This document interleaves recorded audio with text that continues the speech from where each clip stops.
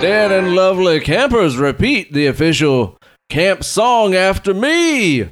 I don't know, but I've been told. I don't know, but I've been told. Other podcasts got no soul. Other podcasts got no soul. What I need is Ben and Steve. What I need is Ben and Steve. They got a show called Dead and Lovely. They got a show called Dead and Lovely. Oh, yes, I wondered how that indeed. was going to go. I know, right? Wow, I had all a right. plan. I had a plan on this. I might have been thinking about it all week. I thought you were going to start with, "Oh, I'm a happy camper." The Happy Camper song. Yeah. Welcome, Dead and Lovely listeners, to the brand newest installment of Dead and Lovely. Here with the host with the most. Why, it's me, your good buddy, Camper Ben. And me, Hollywood Steve Spratler. Hollywood Steve Spratling. And we are reporting for our second annual yearly visit to Camp Dead and Lovely. Welcome, campers. We spend the month of June talking about camp slashers and camp slashers only. This is one of my favorite times of year because, as our listeners know, I love myself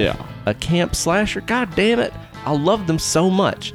But since we're almost out of them, we can't do a whole month. Yeah, it's true. So Yeah. we're doing 2 weeks. Couple But that two. means we can do it for more years. Exactly right. Because if we did it for 2 years in a row with 4 movies, we'd be down to very few worth talking about. Yeah, pretty much. Unless you Yeah. just do like a bunch of Friday 13th in a row. And most of We the, don't I wanna do. mean, we're doing Friday 13th Part 4 next time. Yeah. And it's a stretch to call that a camp slasher. Yeah. Yeah. I don't And then think after there's- that, I don't know No. that any of them are. No, they They're don't just camp in slashers. space after Yeah. that.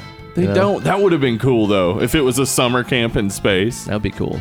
Because that's what I hope happens in the future. I don't know why I love the camp slashers so much. I think maybe it's just because, again, like living the very sheltered childhood that Yeah. I had where I never went camping with other kids Right. and stuff like that. I think it's just fun for me to like imagine what that must have been like.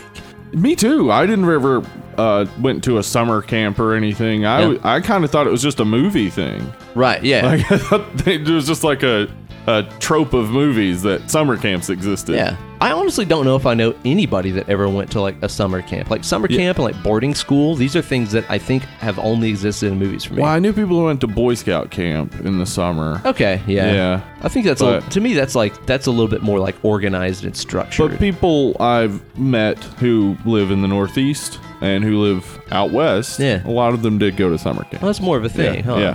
I guess in the South, maybe we do more like recreational Yeah. camping, right? Yeah. Where it's not really such a big deal. It's like sometimes you just go with your family on the weekend for camping or And whatever. they were going out to the country from the city. We're already there. We're already there. Yeah. Maybe that's it, right? Yeah. It's just kind of less special since you're already there. Yeah. Did you ever do some good old backyard camping? Oh yeah. Yeah? Uh-huh, yeah. Whenever my mom, this was the summer before my sophomore year.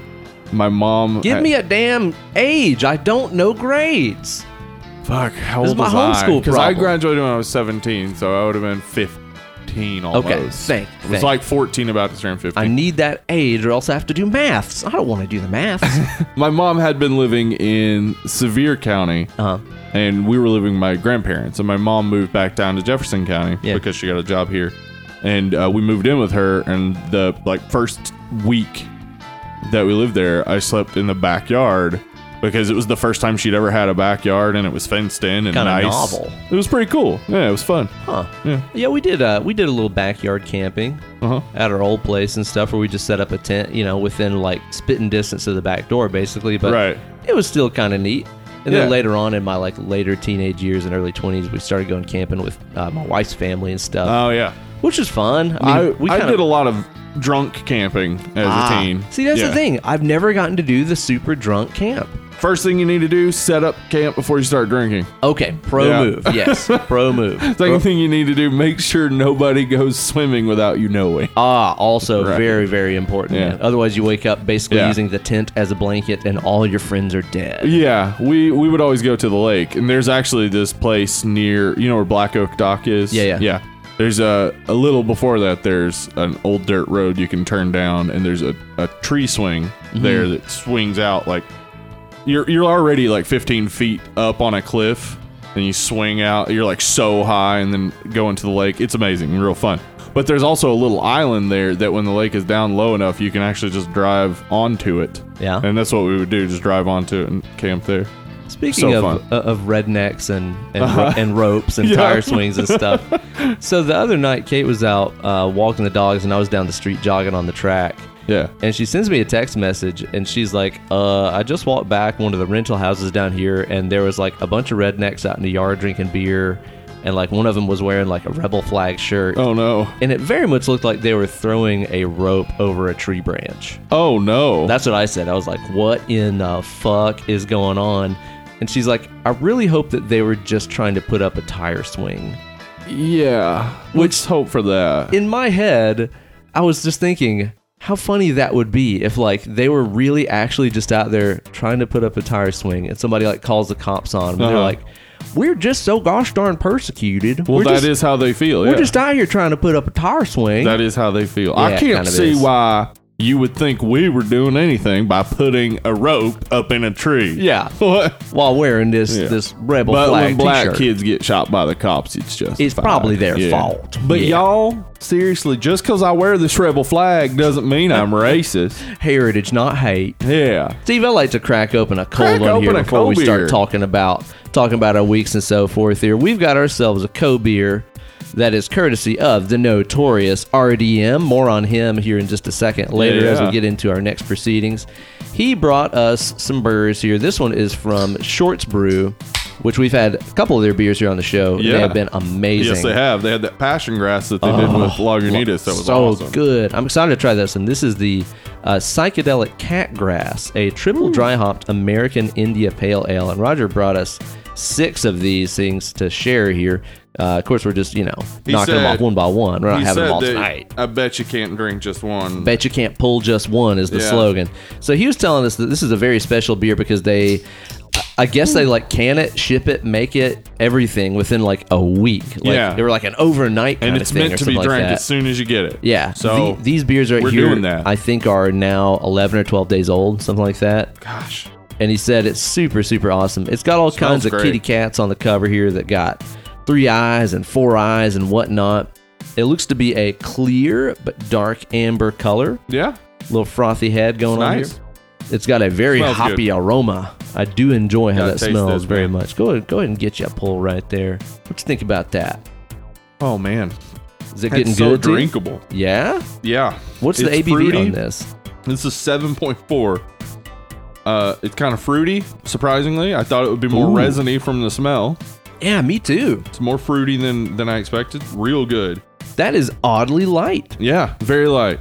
I figured that it would be a lot more, musky and dank and hoppy and like green tasting, if that makes sense. Because sometimes you have like, when like a buddy's like homebrewing a beer and it's very young and you taste it and you're like, it tastes like grain and stuff. Yeah. This doesn't really taste like that. Roger was explaining this to me, and I hope I can do it some justice.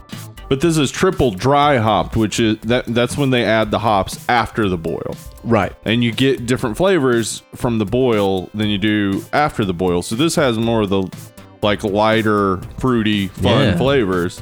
Even though you do get that strong resiny taste still, it's still light. That is oddly drinkable and light and refreshing. Very, very good. I like that a lot. Shorts Brew has not let us down. No. Man. Way to go, Shorts. And way to go, Notorious RDM, for bringing the pain. Yeah, bringing the pain in person on Sunday. Booyah. Yeah, come and hang out with us. Came down to Old Knoxville, hang out with us and my wife and old Brandon Wood and your wife. My wife, yeah. All kinds of us just hanging around. Dogs. Drinking drinks, enjoying a drag brunch at Revel Kitchen. That was awesome. That was fun. Which was so great. Fucking awesome. We had a Dolly Parton drag lookalike singing. What was that song like Get called? Behind Me, Satan. Get Behind Me, Satan. That's it, yeah. Yeah. I was going to say Go to Hell, Devil, and then I was like, I don't think that's what it's called. I really wish you would have done To Hell with the Devil by Stryper. There we go. Now that would have been A-okay by me. Yeah. It was a great time. It was a lot of fun. I got pretty fucking drunk that day. Yeah, you'd had a few before I got there, and I got a pretty good buzz on. So. Yep. Well, that and on top of everything else, like, hey, FlimWatch 2019 update. Oh, yeah. I've been taking the Mucinex to help with my congestion problems I've been having over the past few weeks, which if you guys have been listening to the show, you're hearing my voice get progressively higher over the last several weeks. Yeah, it was low like a couple pacey. weeks ago. And then last week, it was pretty low. Yeah. Now you're more back to bin normal level. now. Yeah. But I've been taking the Mucinex to try to break all this stuff up, and I found out that apparently for me, if I take that stuff on an empty stomach, I get high as a damn lab rat. I don't know what the deal is, dude. Like we got to the restaurant. Like I'd taken it that morning, and I got to the restaurant, and I sat down at the bar, and I was like, I had one sip of champagne off of a mimosa. Yeah.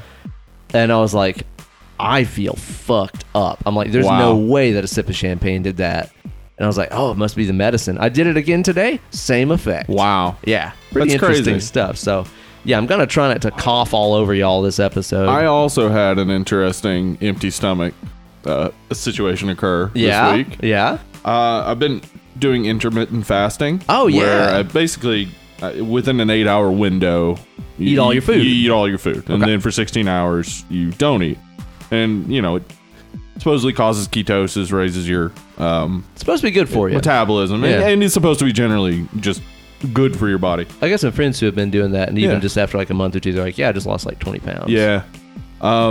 So I had just woken up, and it was probably a few hours before my set time to start eating. Yeah. But I woke up and had a coffee, which is, you know, like on intermittent fasting, you can still have coffee, There's tea, no calories, whatever.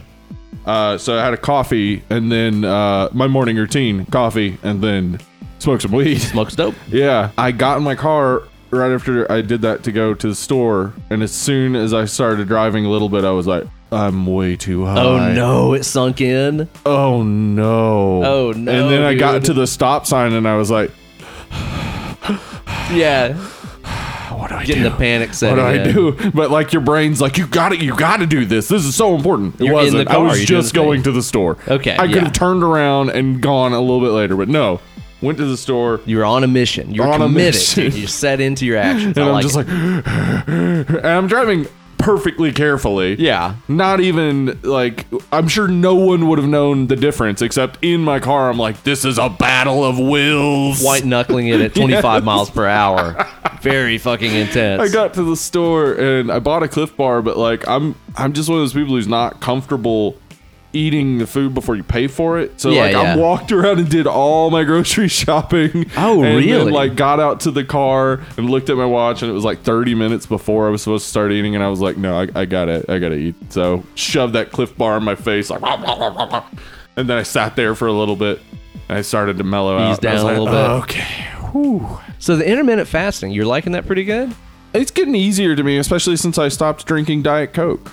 The Diet Coke. Yeah, man. I love Diet Coke, but I just been reading up on it. I knew it was an issue anyway, but like God knows I love what it. the fuck is in that stuff. Well, Xylitol and all that stuff. Coke knows what the fuck's in that stuff too. Yeah.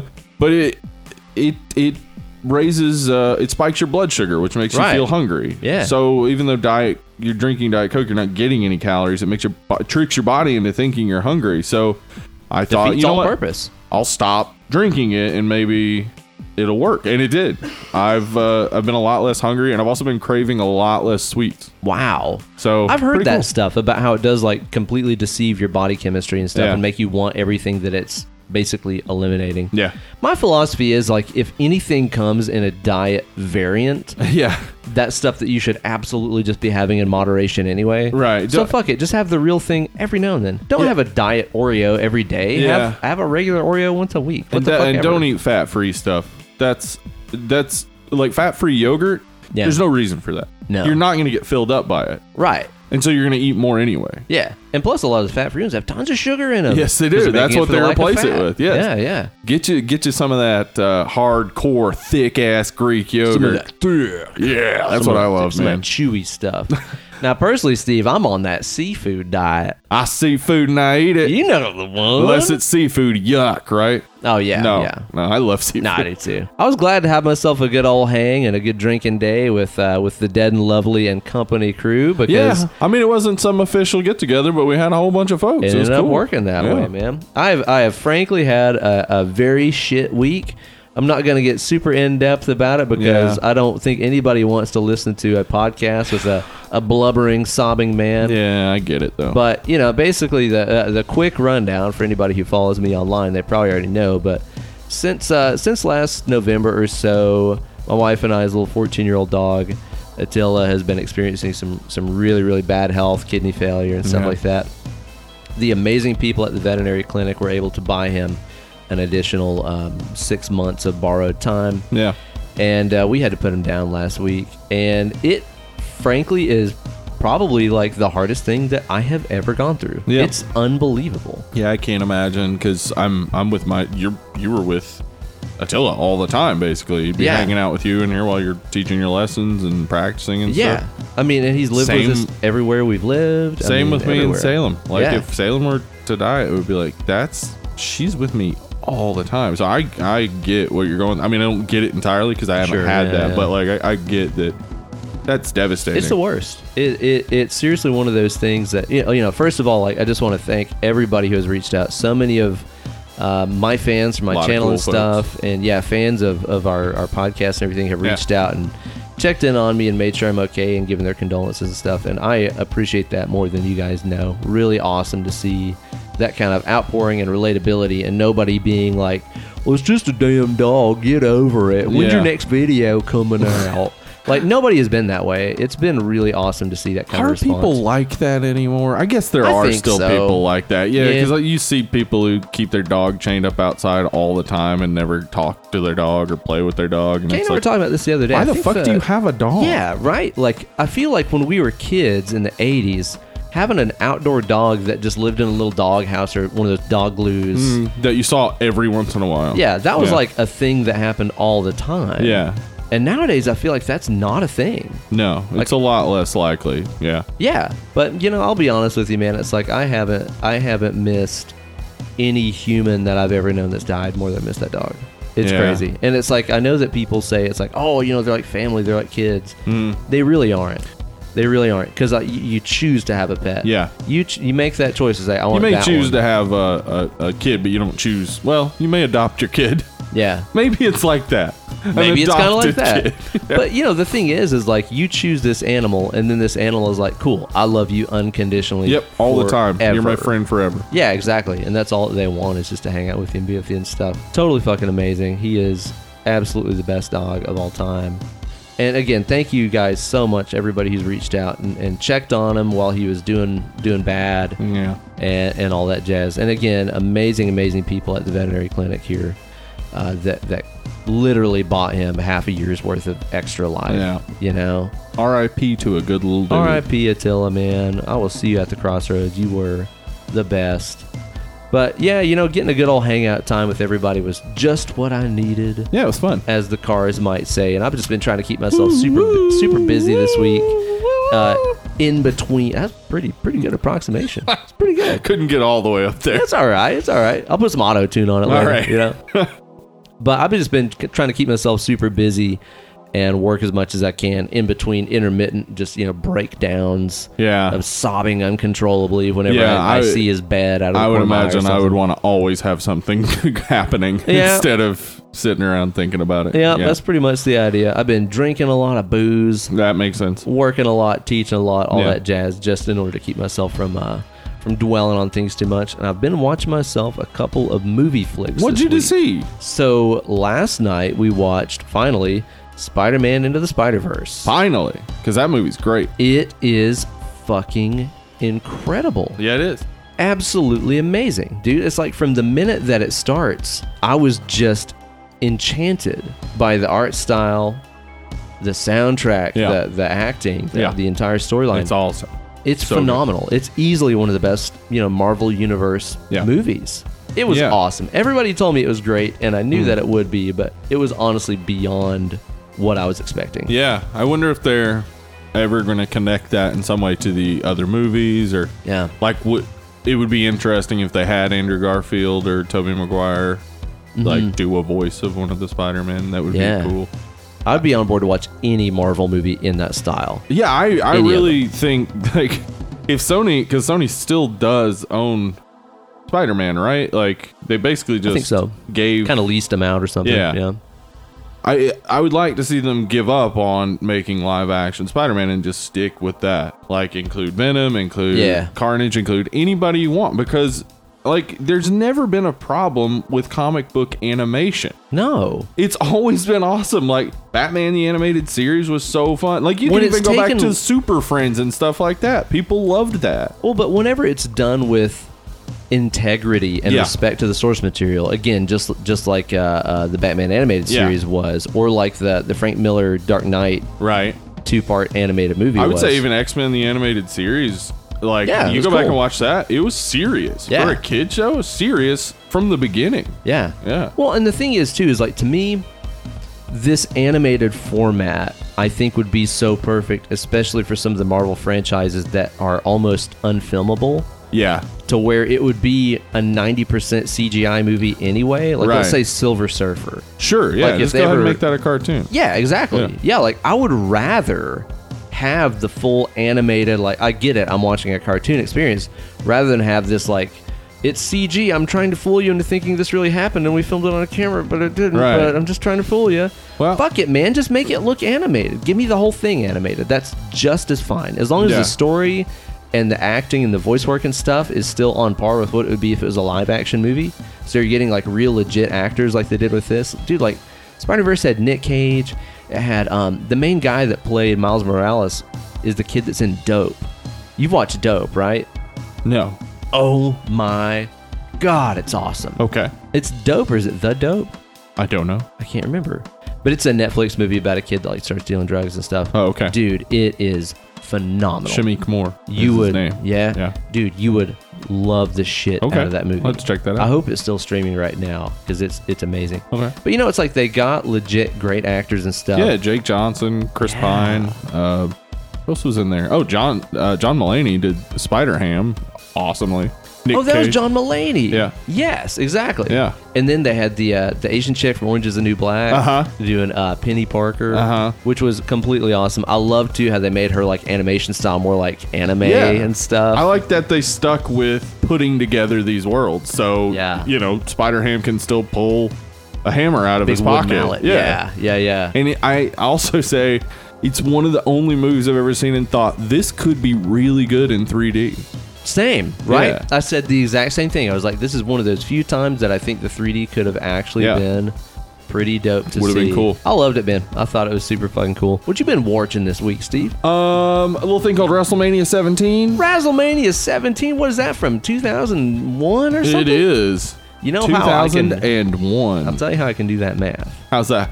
Because WrestleMania started the year I was born, 1984. Damn, so you just have to know how old you were. Exactly that right. year. Yep. Wow. Yeah, so it makes it easy. I'm like, what happened in 2001? Well, you may remember that the World Trade Center was attacked.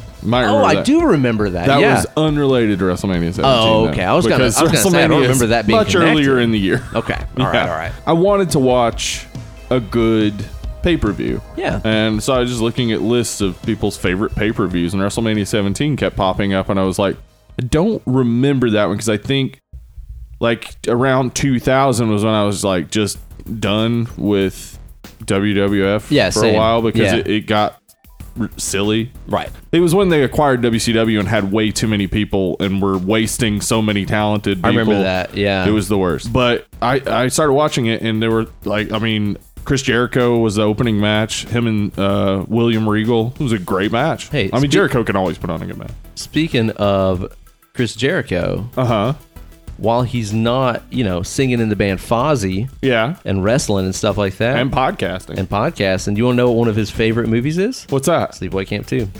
What the fuck? I didn't know that. One of his favorite movies. I just listened to the interview with him with Joe Bob, and he didn't mention it. Really? Some bitch. They did an episode on his podcast about it in like January of this year about it. Yeah, it's like a watch through. It's pretty fun. Yeah. Okay. Yeah. Sorry to interrupt. So Jericho was the opening match. Yeah, that was Badass, a great match. Great and then there was like a good Eddie Guerrero match. Okay, nice. But yeah, it ends with Triple H and The Undertaker, which is a great fucking match, and then Stone Cold and The Rock. Oh my God. Yeah. So I get why people loved it. Like every single match. Oh, and it has the second table, ladders, and chairs, which is the one where they set up like 4 tables and they do that bump off of the 15-foot ladder inside the ring. Who was in that match? The Dudley Boys, Edge and Christian, and the Hardy Boys. I know exactly the one that you're talking about. Yeah. That whole thing is legendary. Yeah, it's so awesome. So man. watching it, I was like, I didn't even look up the card. I was just, I'm going to watch it. So I just started watching it, and I was like, oh, this is a good first match, and oh, this is a good second match. Oh, wait, what table ladders? What? What did you watch it on? Undertaker and Triple H. Was it on like YouTube or something? Yeah, I think you can find basically any of them on YouTube if you know how to search for them. Nice, dude. I need to sit down and watch some of those. That's just good fun right there. Anyway, I think we should just start a wrestling podcast. You probably should, man. Yeah. You know, just go through the WrestleManias like one by one. Maybe that's a Patreon thing. I would totally do that. You know? Absolutely, yeah. If people are into it, I would do it. Let us know on the Facebook and Discord pages and stuff if you guys want to have a Patreon only WrestleMania wrap up series. Maybe that's what we do. I would do that. Totally fucking do that. Are you kidding? I also discovered a new YouTuber called Gaming Historian. Gaming Historian. He's I'm already on for board. like 6 years. And he makes these like real in-depth histories of things like the Power Glove or the Mike Tyson's Punch-Out series, or like all those things, or why Super Mario Brothers 2 was what it was. Yeah. Turnips. Yeah. Pyramids. And they're like these like 30-40 minute videos that are real informative and well done. That sounds awesome. I watched the Power Glove one because, as you know, my most disappointing Christmas gift letdown of all time, Power Glove. Did you know? Recent hologram news for anybody who's watched it or listened to every episode of Dead and Lovely. You'll remember us talking about holograms when we talked about the toys we loved, or the toys that made us. Oh, yeah. The people who made the holograms that became popular in the 80s, the cheap stick-on holograms. And all over our action figures and stuff, AG Entertainment also developed the Power Glove. No shit. No fucking way, dude. What?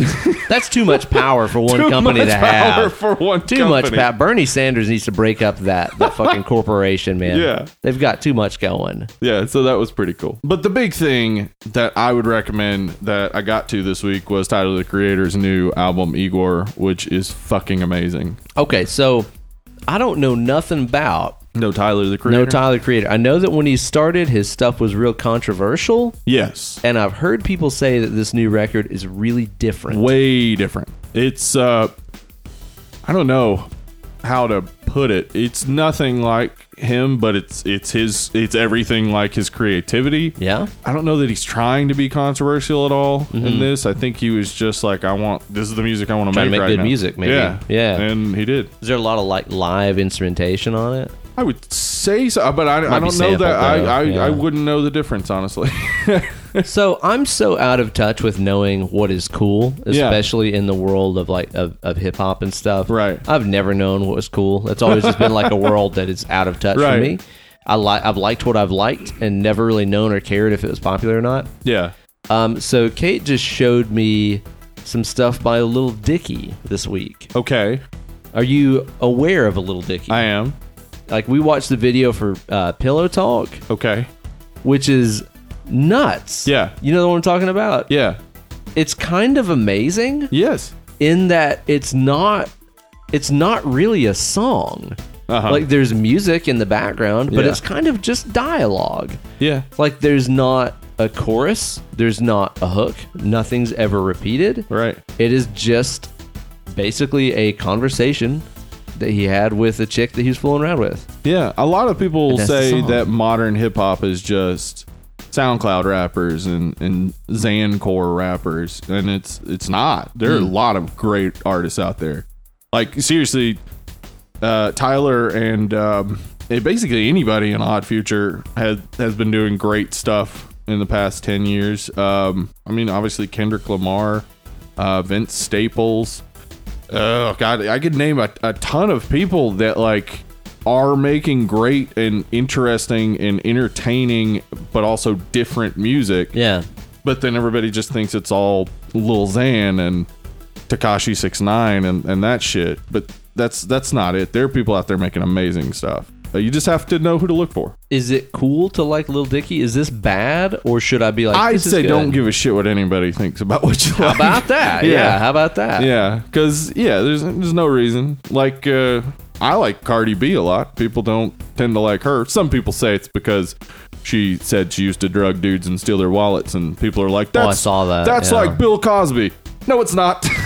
That is way different. If Bill Cosby drugged women and stole their purses, people would be confused, but not outraged. Not the same as people that be raping. Yeah. Not the same thing, really. And also, if you don't know that rappers usually used to be up to bad shit, maybe just check in on any of them. Snoop Dogg, maybe, for the murder conviction he almost had. And if that's problematic, I recommend staying away from the world of outlaw country. Oh, yeah. Those folks are way up to no good. Actually have killed people.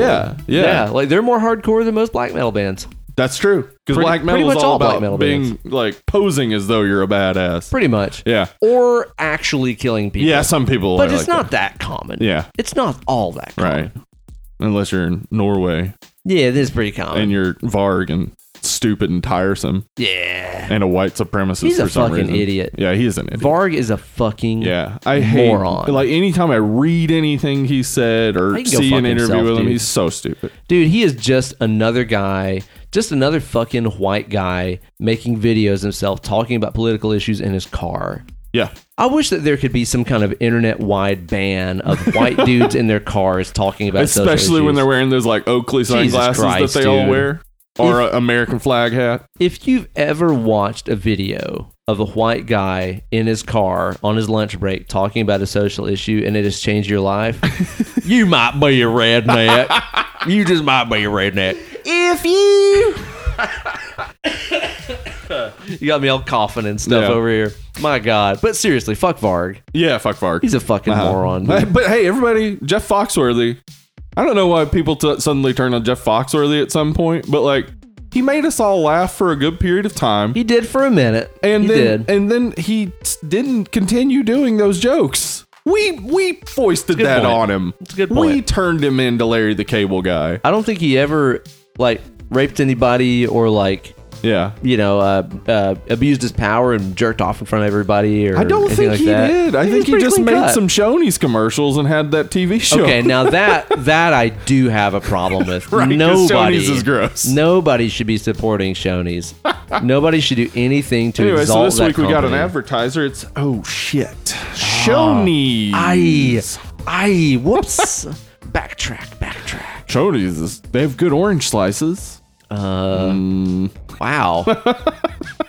Anyway, yeah, Jeff Foxworthy never did anything to anybody, but Larry the Cable Guy sucks. Leave Jeff alone. Leave him alone. Now, Steve, I heard a rumor that there was people what's been giving us money on that Galdern new Patreon account that we got. That's true. And we want to shout it at They've them. been giving us real life dollar papers. Real life dollar paper. Now, I mean, currently, they're real life dollar paper sitting in a bank. We're not seeing them, but I believe them to exist. I'm pretty sure that how you do it is you insert your money into your disk drive. Right. And it forwards it to us. You close it. Yeah. That's where the money goes. Boom. It goes through the wires. Yeah. Somehow or another, though, people have been doing it. They've found out a way to give us their money. Is a series of tubes. Yeah, it's a series of tubes, as we know. That's where the money goes through. I would like to shout them out and give them words of praise and thanks. Let's give them some shoutings out. Shout out to John Latour. Thank you for donating to the show. You're a good boy. Shout out to Joe Marquez. Thank you, Joe. You're a good boy. Hey, Joe. Thank you for all that money of yours. Yeah. There you go. Shout out to Dave Barnett. Thank you for your money. You're and a good your boy. Cute rats. Shout out to Letitia McDade. We love you. You're a good girl. And shout out to Alan Evans, our homeboy. You're a bad boy. He's a bad boy. Ooh, yeah, the ladies love him. Way bad. And of course, we cannot forget Tim Stone. Tim Stone. We love that man. Tim Stone He's a good 316. He's a good boy right there. Tim Stone 316 says, I just donated money to your ass. Now, Steve, the subject of our podcast today is Sleepaway Camp Part 2 from 1988, which is, of course, widely regarded as the highest point of the mullet in all of society. It's true. It really was the time where you would go to get your hair cut and they'd be like, you want a mullet? Yeah, or something or else a for rat some tail, reason. or stair steps. Yeah, which or do you a want? lightning bolt. What do you want? Yeah, exactly. And as soon as you turn this movie on, you got that nice like campfire, scary movie scene and stuff where everybody's telling spooky stories around the campfire. You just can't help but notice how many glorious Kentucky waterfalls there are. They're amazing. All over that place.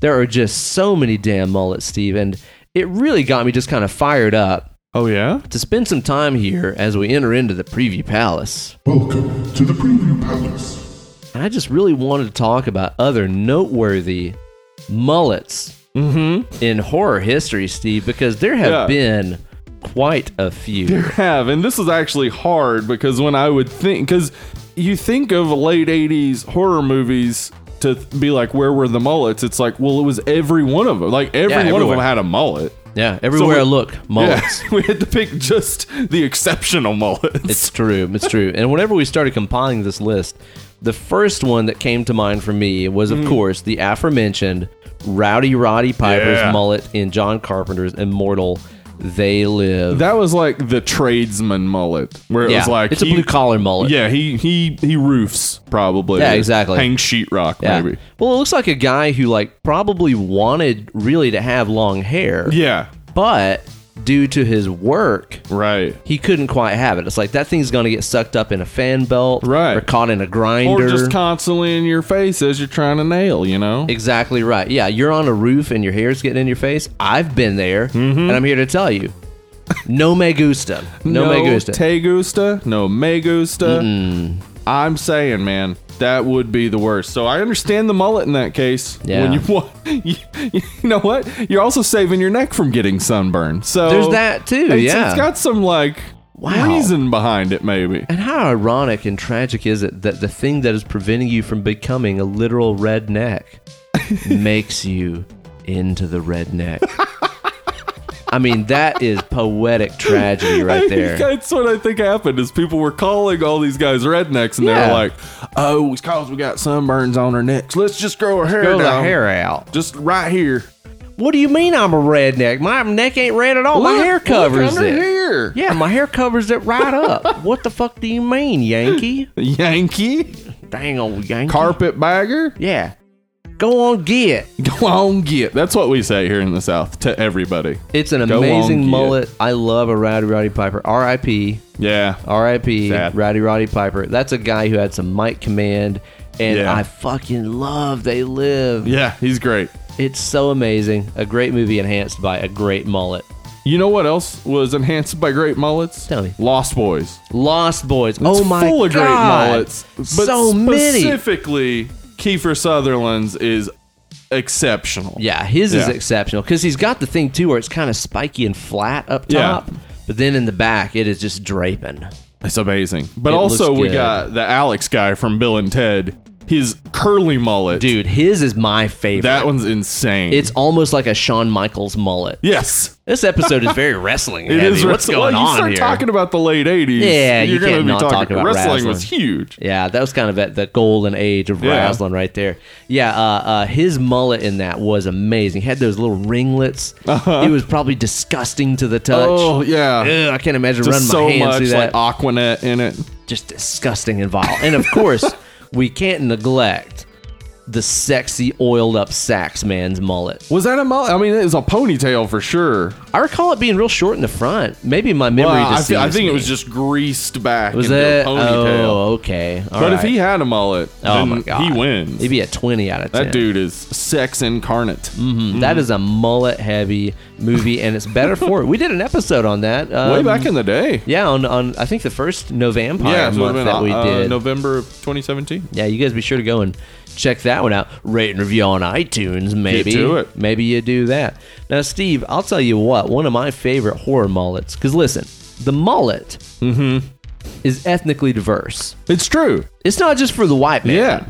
It's for everybody. Everybody the mullet is for everyone. was digging on mullets back in the day. Including one Miguel Nunez. Yeah. From Friday Joanna the Man 13th. himself. Oh, yeah, that's right. That's right. And he's also in Return of the Living Dead. Return of the Living Dead. He's in a ton of stuff. He's in a ton of stuff, yeah. Is he Spider in that? I think is his name. Spider in Return of the Living Dead. But in Friday the 13th, Part 5, he is in there rocking himself. Just a primo. I mean, kind of Jerry curly, looks crunchy mullet. Yeah, he's supposed to be like a punk rocker, I think. Yeah. I don't really know. I'm not exactly sure. But he's got that just interesting mullet. But he also wears the bandana with it. Which I love that combo. That's the best look you can get. Yeah. That's a wonderful, wonderful setup right there. I love that scene in that flick where they've got that bathroom scene. Yeah. Like him and his chick together, and like one of them's in the bathroom and the other one's outside singing a song to him and stuff. Yeah.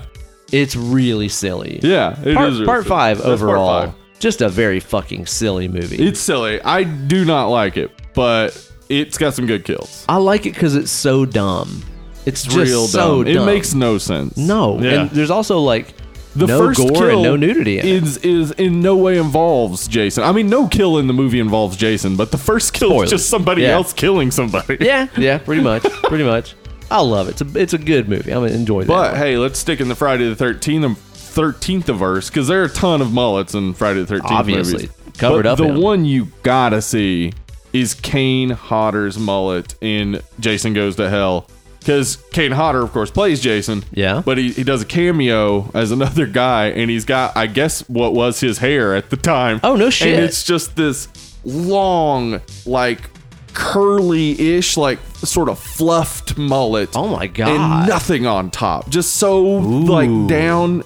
Like, just tiny bits of fuzz on top and then huge bush mullet coming out the back. He is displaying his supremacy out back. And it worked. Damn. I immediately was like, yes, sir, whatever you need.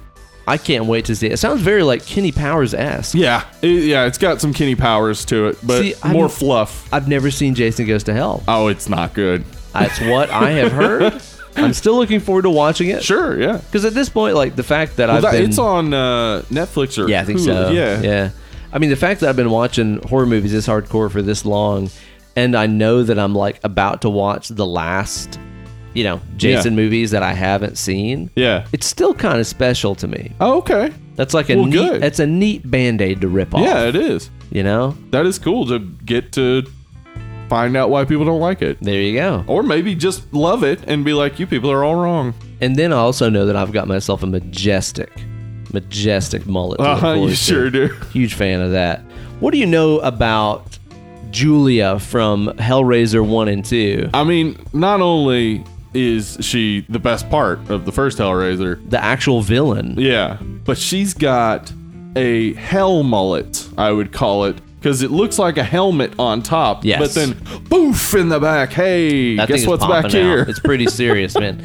Somebody on another podcast pointed out that she looks very much like Mr. Heat Miser from, is that The Year Without a Santa Claus, I believe? The Heat Miser. And now that's all that I see. Yeah, that's what she looks like. Total Heat Miser. Like, that might have been our friends at Salo Satan, I think, pointed that out. Good call, guys. And I adore that comparison. Yeah. She is truly a maleficent, evil presence in the movie. People always think, of course, about Pinhead and the Cenobites, and they think about the Hellraiser. But they're not the villains. They're actually not the villains. Yeah, it's Frank and Julia. Yeah, just a terrible, terrible fucking scumbag people. Mm-hmm. Now, somebody might disagree that this is a mullet, Ben, but I'm going to say I feel it is in every sense business in the front, party on the fringe. Oh. Pennywise in the original It. Pennywise the dancing clown. He does indeed have that. That is a skullet. That majestic creature called a skullet. Mm-hmm. Yes, indeed, man. Yes, indeed. He definitely has himself a legit skullet going on in that movie. And again, he's more evil for it. Yeah. Oh, yeah. You know that guy, because like when he's down to business, it's bald, and when he's down to pleasure, it's a orange wild fro. Yeah. And that business is serious. If it's down to the dome, right? You know it's serious. I did kind of miss that in the new. Yeah, but his haircut I think it was a good update. I think the look of the Pennywise was more what a clown would look like. Yeah, if probably. he had been around that time, because the Pennywise in the 90s looked like Bozo the Clown, who was a clown from the 80s. Right. But Pennywise was supposed to be around in the 1800s. So. Yeah, 1800s, yeah. Quick question. Did you watch the newest trailer for It? Yes, I have seen it. Part 2, I guess it is. Yeah. What are you thinking about that? It looks great. I'm on deck. Yeah. I'm on deck. Man. I hope, it seems like since they did so great with the first one, I think the first was amazing. impossible for them to screw up the second one. Yeah, I mean the biggest thing that they're battling with is the charisma of these kids in the first one versus adults in the second one. And but it seems well cast. Yeah, Bill Hader and all them. Yeah, it's like that's a Jessica Chastain. Seems like pretty good casting to me. And that scene, which I don't know, like I feel like complaining a little bit because once again it's kind of like the newest trailer that we just saw reveals probably a great scene in the movie. Yeah, but if you've seen the original mini-series, then you already know it was coming. Or if you read the book, you already know it's coming. That's a good point. Yeah. But yeah, her having tea with that old lady. Yeah. That scene where it just like freezes on her face for like a few seconds, and then she just kind of becomes animated again. Very weird. But then that scene where like the old lady gets up to walk off, and Jessica Chastain is like looking at those pictures on the wall. And you see the old lady naked kind of peek around like the archway. Holy shit. I was like, and I'm done watching this. Oh my God. Yeah. I hope that it's good, dude.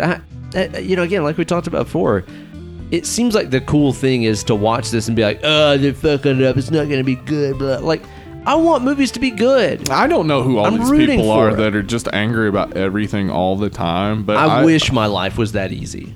I do, yeah. That was all you have to worry about. Yeah. People, just relax. Like, look at what's happening in the world, and when you watch TV, go, oh, good. This is not that. Yeah, this isn't that. That's a good idea. That being said, I do think the new Terminator trailer looks stupid. It does look bad. Yeah. Like, dude, I'm sorry. If it's fucking 2019 and you're putting out a movie, the CGI should look better than Terminator 2, which came out in like 1991. Is that right? Yeah. Like, you've got to be fucking kidding me, dude. Especially when it's like James Cameron produced the damn thing. He made Terminator 2 undoubtedly one of the greatest action movies. One of the best. Of all time. It's unbelievable. And that, I mean, how great that movie is. But that's just the thing. It's when you get rich enough that you're so disconnected from the world. George Lucas. Yeah, George Lucas or James Cameron. Yeah. That you're not making stuff that relates to the world anymore. You're making stuff that relates to your own weird association with the world. Now, hold on. I'm tired of talking about Ridley Scott. Let's get back to James Cameron. Let's get back to James Terminator, Cameron. Not the Alien franchise. We're talking about the Terminator. Though James Cameron did direct Aliens, so... Yeah, we're still trying to. And again, fucking which makes me more disappointed in. I know he directed Aliens. He did Terminator, Aliens, Terminator 2, like these 3 great movies. Yeah. I don't care about Avatar. It was the bit I saw was terrible and stupid, and I'm not gonna watch the next 5 for sure. I don't know why they're making 5 more already. No, talk about hubris. It's dude, I don't understand. It's like when porn's titled like. Anal Coeds 1 and you're like, how do you know there's gonna be a 2? Come on, you know though. Yeah, of course people are gonna want to watch that. Yeah, obviously there will be the sequels. Hubris of porn. I mean, speaking of hubris though, this movie we're talking about today, this movie Sleepaway Camp 2, they filmed it in a few weeks, took a weekend off, came back and filmed Sleepaway Camp 3. Talk about hubris. Like, they didn't even know. They didn't even know if anybody was going to watch the second one. That's interesting. That's interesting because the original Sleepaway Camp came out in what, 84? 83. 83? Yeah, so this was 5 years later. Basically, okay, so what happened was Robert Hiltzik, who wrote the first one, directed, he wrote a sequel because the first one was moderately successful on a low budget. Yeah. Which, if you can make a movie for barely anything and make $4 million or whatever, like, great. And if you've ever listened to our show before, then you'll know Sleepaway Camp, the original, is it's one of our faves. Our fucking favorites. One of my all-time favorite horror flicks. I love it. Listen to our episode on that. It's a really fun episode. Actually, you know, I actually re-listened to our episode on it. Oh, yeah? Not too long ago. How was it? It's great. That is a good episode. I remember enjoying it. There's all kinds of stuff about the psychology of all the like sexual undertones and gender roles and stuff in that movie. None of that in this movie. Way far ahead. Well, see, that's the thing is Robert Hiltzik wrote a sequel. God damn. And nobody wanted to make it because it was too dark. I want to find that script. Yeah, exactly. I would love to see what he had in mind for the sequel. Because the first one is pretty dark. It's pretty dark and made money. And they thought despite the fact that this movie made money with the darkness it had, the darkness in this script is too far. Nobody will go see it. Do you have any idea what it was about? No idea. God, man, I want to find out. I would love. Well, here's the thing, though, that he made his own sequel, Return to Sleepaway Camp, in like 2003, and then it came out in like 2007. Is that the one that was never really finished, but it's a bunch of like cobbled together footage? That's part 4. My God, what did they do to this poor series, man? But yeah, his Return to Sleepaway Camp wasn't good. But so I heard, yeah. In 2013, he announced that New Line Cinema had bought the rights to make a remake. Oh, wow. And Felissa Rose is in it.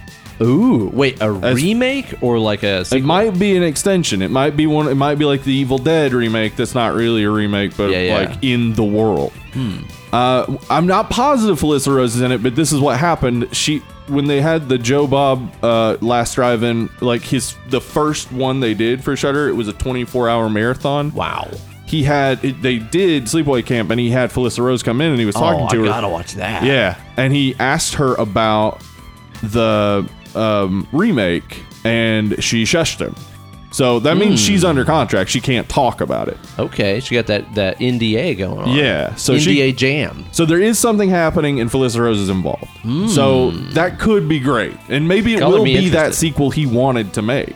Well, judging by the commentary on the original Sleepaway Camp with the director and her, she seems cool as shit, and still she is awesome. Loves having been a part of the original and stuff. So I'd be very interested to see anything. Joe Bob calls her every Last Drive-In episode where there's a dick. He calls her to get her assessment of the dick. Yeah, awesome.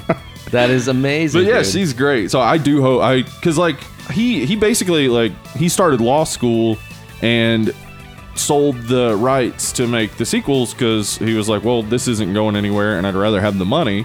And so this group came in and bought the sequels, and their drive was not making money at the theater, but making money on video rentals. Right.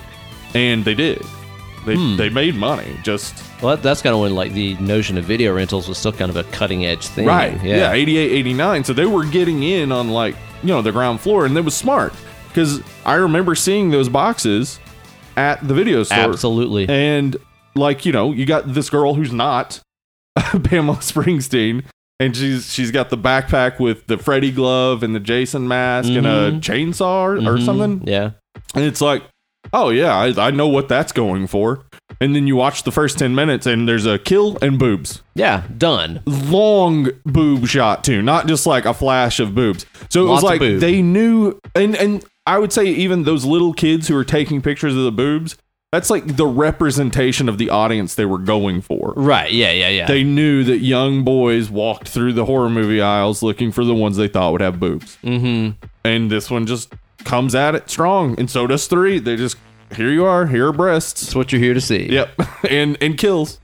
This one, though, the kills in 3 are inventive and amazing. This one is a little light. I haven't seen 3 yet, but yeah, it's a bad movie. But that's one of my prime like kind of criticisms of 2 here is that there's a few good kills. There's a couple of them, but most of them are not very good. No, and especially like when you're coming off of the first one, which the first one was very low budget, but still had some amazing kills in it, dude. Yeah. Like whenever the dude dies under the canoe and they pull his body out and he's got the snake coming out of his mouth and his nose and stuff. Of course, the bee sting death. Dude, the deaths in 3 are so good. Are they really? You really have to see them. There's a firecracker in the nose death. Ooh. It's awesome. Wow. Dude, they're so good. But what it was just like, first off, they had to fight for the R rating for 2 and then fight for the R rating for 3. So you'll see like... Do you mean that they wanted it to be NC-17? No, they wanted it to be R, and it was going to be NC-17. Oh, okay. Yeah. So, like, in 3, you'll notice some unevenness in the cussing. Like, somebody will be like, hey, fuck you. And somebody will be like, screw you, pal. Oh, it's and that kind like, of thing. Yeah, like, so they had too many fucks, so they had to go with a screw. Trim down a few. You'll actually see that a couple times in part 2, too, but mostly they had to cut showing the deaths. So you just see the repercussions of the death, and then later you see all the corpses. Right. So a lot of that got cut. But the effects that we do see look good. They're not the most amazing, but They're okay. What didn't you like? Okay, so there's just a lot of generic stabbing deaths in this. Well, that's true. Stabbed. But I mean, but when they're in the death cabin and you see all the different... The Gore Museum, yeah. You see that all looks good. It does. Yeah. So the generic stabbing deaths, but again, they had to tone down some of the violence, but they still were able to show cool stuff. There's some cool stuff. Like, I really like the barbecue death of the Shote sisters, where there's these two, I guess they're twin sisters. Maybe they're just sisters. They're just sisters, yeah. And they're always partying and getting stoned and drunk, drinking Mad Dog 2020. Mad Dog 2020. I was stoked to see the appearance of Mogan David 2020 in this movie, as it's actually known. That is what it's called. That's insane. Not Mad Dog. Mad Dog. And I was stoked to see that. But then, I guess they're all fucked up and stuff. But then Angela wakes one of them up and she's on a barbecue. And the other one's already burnt. Yeah, just this charred, blackened skeleton. The reason they had to do that was that actress was only 16 or something. Yeah. And according to Georgia law, they filmed this in Georgia. According to the Georgia law or something, she couldn't be present when they were doing certain things. Like kill scenes? Like kill scenes. Yeah. No shit. Yeah. It was crazy. But I like the fact that they just showed us the aftermath. Yeah, that actually worked better, right? Yeah. Because it's like, you see her laying down and you're like, why is she laying there with just joints on her? Right, yeah. She fell asleep like, oh, my joints. Oh, my joints everywhere. But no, it's because she's getting burnt. So yeah, it was a good way to do it. But there is a certain narrative inconsistency that, if you think about it, does kind of fall apart. Where it's there's some narrative inconsistencies. Yeah, there are a lot. We know that when she wakes up and she's on that barbecue grill, we know that it's her sister that has been charred. Right. But there's no way that she could look at that skeleton and be like, that's my sister. Yeah, she probably should have sat up and be like, who's that? Who the fuck is that? It's your sister. Oh, shit. That's the worst part. Yeah, exactly. It's like, I don't know if you'd really know that. If you pay attention... I know my sister's skeleton when I see it. If you pay attention, this movie goes from day to night constantly. Oh, my Just God. a constant all over the shifting place. Of day to night. It makes that, and people are disappearing. Like the burning's the same way too. Yes, people are disappearing, and they're really because in the first one, when a death occurs, the police come. Yeah, and it's exactly. a big fucking deal. And this Angel's like, I sent him home, and everybody's like, well, that's strange. Whatever. Yeah. Moving on. Yeah, the barbecue death is good. I think kind of the obvious one that everybody knows and remembers from this movie is the chick that gets kind of drowned in the outhouse. Well, yeah, because that's first off disgusting, yes. but also really interesting that they chose to do that. Yeah, because it's disgusting, but it's also it's disgusting. Yeah, that's also what that. you want. Also you that, want man. something real gross in these horror movies, and that hits it. And also, if you've ever used an outhouse before, I mean, it's raw, just stagnant dude. shit. Yeah, I mean, you're just pooping on top of other people's poop. Ugh. But that scene is so long and gruesome. It is. It's the only one that really is. Yeah, because there's no blood.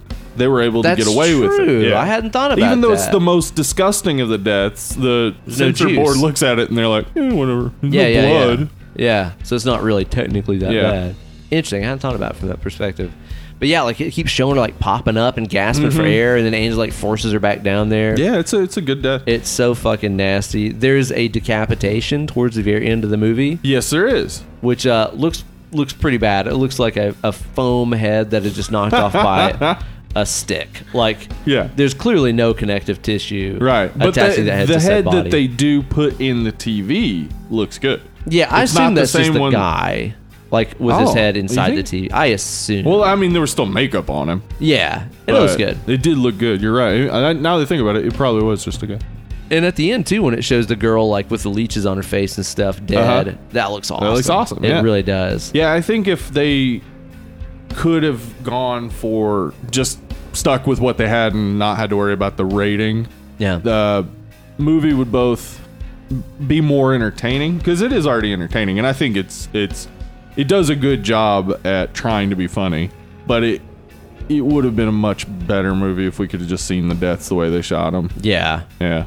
And they're not all bad. I mean, that one that we get right at the very first of the movie where Angela bludgeons that one with the log and then cuts her tongue off. Uh-huh. That's cool. which is pretty cool. Yeah. Although I love how Fake the hilariously tongue looks. bad it is. Yeah. Well, I mean, there's that, and then the fact that like Angela hits her like on the left side of the head with the log. Oh, and then like, she's bleeding out the other side. well, it's like the blood comes out the left side, but she grabs the right side of her head. Like it's so bad on so many fronts. You know, Yeah. and there's a lot of other things in this where it's just like they clearly just showed like a prop knife moving across somebody's arm, and then somebody off camera just like splashed a mason jar of blood onto their Right. arm. Or it's like, okay, like I can tell how you did this. you know? So the acting in this is great. Right? Are you- no. What do you mean? I don't think so. It wasn't great? I don't really What think do you- the acting's very good. That's strange. Bruce Springsteen's sister didn't nail it. No. I think she's very charming and does the Freddy role well. Just if she could act, it would have come across She's so not much good. better. She's not good at all. Yeah, I think they wrote like a real good idea of what if there was one of these slashers that was a woman. Well, and that's the thing. Like, I'll give it prompts for doing that. Yeah. Because ultimately, there's never really been a great female Slasher. horror villain. Yeah. There really hasn't. I mean, Freddy, Jason, Leatherface, like all these other but characters. They go for it in this by making her both kill Freddy and Jason. Yeah. And make a mockery of Leatherface. Like, they're really going for it. If they had just had a little bit better acting, and if they could, I don't know if they'd put more into the budget, they could have gotten some of those deaths through. Because seriously, it's about money. You watch an independent film that gets an R, and then watch a big budget film that gets a PG-13, and the PG-13 is Ooh, yeah. probably going to be worse. Way than more the R. allowances are cut to Yeah, that if stuff. they'd had a little bit more money, if they got a little bit better actors, I think they went for name recognition with Pamela Springsteen and Renee Estevez. Yeah. because she's Emilio Estevez's and Charlie Sheen's sister. Right. I think they went for that, and then they got the guy from a couple of Bond movies to be the Uncle John. Uncle John. It's Yeah. like you could have just. He's barely in the movie. Why Doesn't would you pay matter, really. this guy to do it? Yeah, right. And he's like so like this. He's like a stage actor almost. Yeah, he's in this. acting his dick off Yeah. in this. He really, really is. Like, yeah, if they'd spent a little bit more money on the two leads, who were Pamela Springsteen and Renee Estevez in this could have been a better movie by far. Yeah. Yeah. I really don't like her as the new Angela. I really, really don't. Like, Well, I found her like I think it's the very way annoying. the character's written too, because it's not like the Angela we know. There's nothing Yeah. about her that is similar to Angela. And before I start talking about this, Oh, good. I gotta wet my whistle. I'm feeling that. I'm dry feeling whistle. that cough Hold and on that here. congestion coming back on me here right now. That thing Yeah. is parched. Parched, man. That thing ain't whistling a tune at all. How about we have ourselves a Pontoon Brewing Goats on Boats? Yeah, this was sent to us by Ryan Garnes. And he said that, He said that it is awesome. Yeah, I'm so excited. I'm excited for this one. It is a sour milkshake IPA. That's a lot of That's- buzzwords yeah. right there. With sour sop. I don't know what that is. Nope. Mango, vanilla, and lactose. Okay. This should be extremely So interesting. sour, creamy, and Hoppy, I piney guess. or Funky? hoppy? I don't know. I'm really looking forward to digging into this. Yeah, Whenever me he sent too. us our little beer care package about a month ago, this is one of the ones that I opened it up and I was like, oh my God, I Yeah. can't wait to have this. Because I've never imagined what a sour IPA Yeah. must be like. And like sour plus milkshake makes me think of like spoiled milk, which doesn't get good to me. It doesn't exactly get my... You don't want a buttermilk milkshake? No, I don't. Not a fan of that. Old people drink buttermilk on purpose. Yeah. Why would they do that? Dementia? Oh, Your brains are rotting. Got it. Yeah. Turn to jelly. Yeah. This thing is extremely not see-through. What's the word I'm looking for, Well, it smells Steve? sweet and sour simultaneously. Yeah. Yeah, it's Kinda does. that is cloudy, I would Cloudy. say. That's the word I was going for right there. Yeah. Yeah, it's more cloudy than a glass of OJ, I would Yeah. say. Not a extremely frothy head on there, just some light bubbles and stuff. The more I smell it, Does the smell more I pretty get good. that sour, yeah. Yeah, And it smells yeah. good. Let me Why don't taste you- this one. Why don't you nip them whiskers inside of there and let me know what you think about that? That is strange. That is odd. That is really strange. I think that it's one of those things where I'm like, I didn't know what I was expecting, Yeah, I didn't know what to expect out of this. so I'm just kind of processing it. I feel like I need to take a few more sips and then get back with you about it. Yeah, because immediately it's like sour.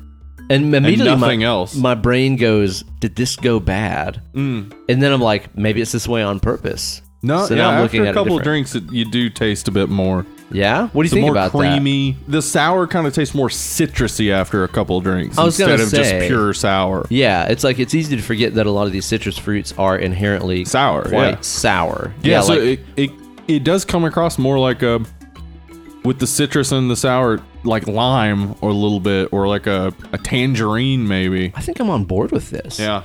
Yeah, because it does. It has more of a lemony or limey acidic Yeah. kind of citrus to it. Like a lot of the real citrusy IPAs that we enjoy have that like almost like creamsicle-y kind of thing going on where it's like, yeah, it's citrusy, but it's also got this creamy thing going But along this tastes with like it too. actual citrus. Yeah, this tastes like actual fruit. Yeah. Yeah. Like a lot of the ones that we enjoy are kind of far removed That's from what awesome. actually biting into an orange tastes like or whatever. There you go. Pontoon Brewing has been coming strong, man. Yes, they really haven't made anything Yeah. that I have not liked, man. Way to All go, the stuff guys. that Ryan has sent us from them Yeah. has been amazing.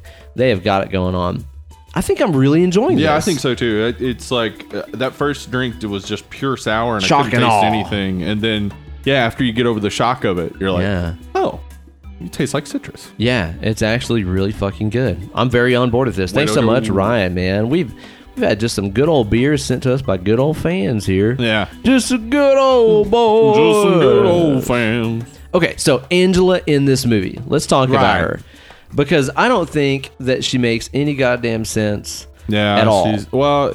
She's on a descent into madness at best, I would say, like, because she doesn't maintain a consistency, which you could say is bad writing, or the writing was intentional, where she starts out with a kill because, she's with boys late at night, and then, Yeah. like, each kill is like, oh, it's supposed to be that sort of moralistic thing, but then it's like, you talk too much, and you're gonna tell on me. It's Yeah. like, those things aren't moralistic at all. Right, So yeah. she's just sort of descending into madness. But then in the next movie, it's like she is again looking for justifications. But again, she's insane.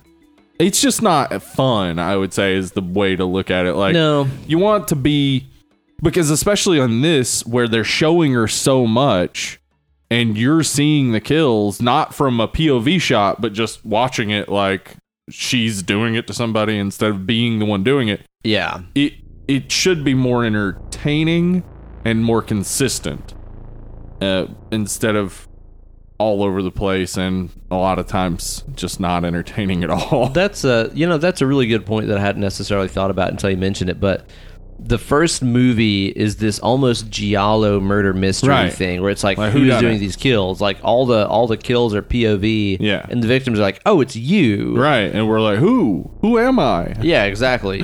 But all these kills are happening and stuff, and you find out that, of course, spoilers. I wouldn't imagine you're listening to this unless you've seen the first movie. Right, Turns out that Angela's been doing the kills all along. and Angela's a boy Yeah, named Peter. and it's to get revenge on these people who have been picking on her and bullying her and stuff like that. Right.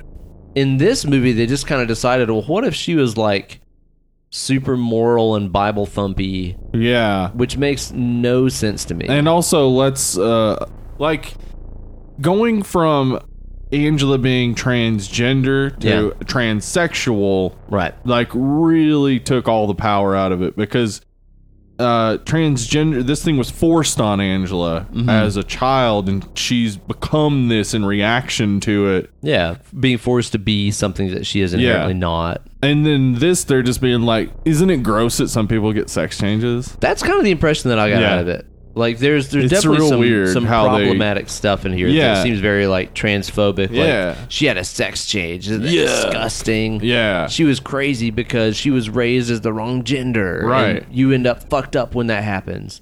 Like, whereas the first one I thought was this very, It's nuanced. very progressive. Yeah, it was very ahead of its time thing. much more understanding of the psychology of somebody who's been forced to be the other gender Yeah. by a crazy person. Right.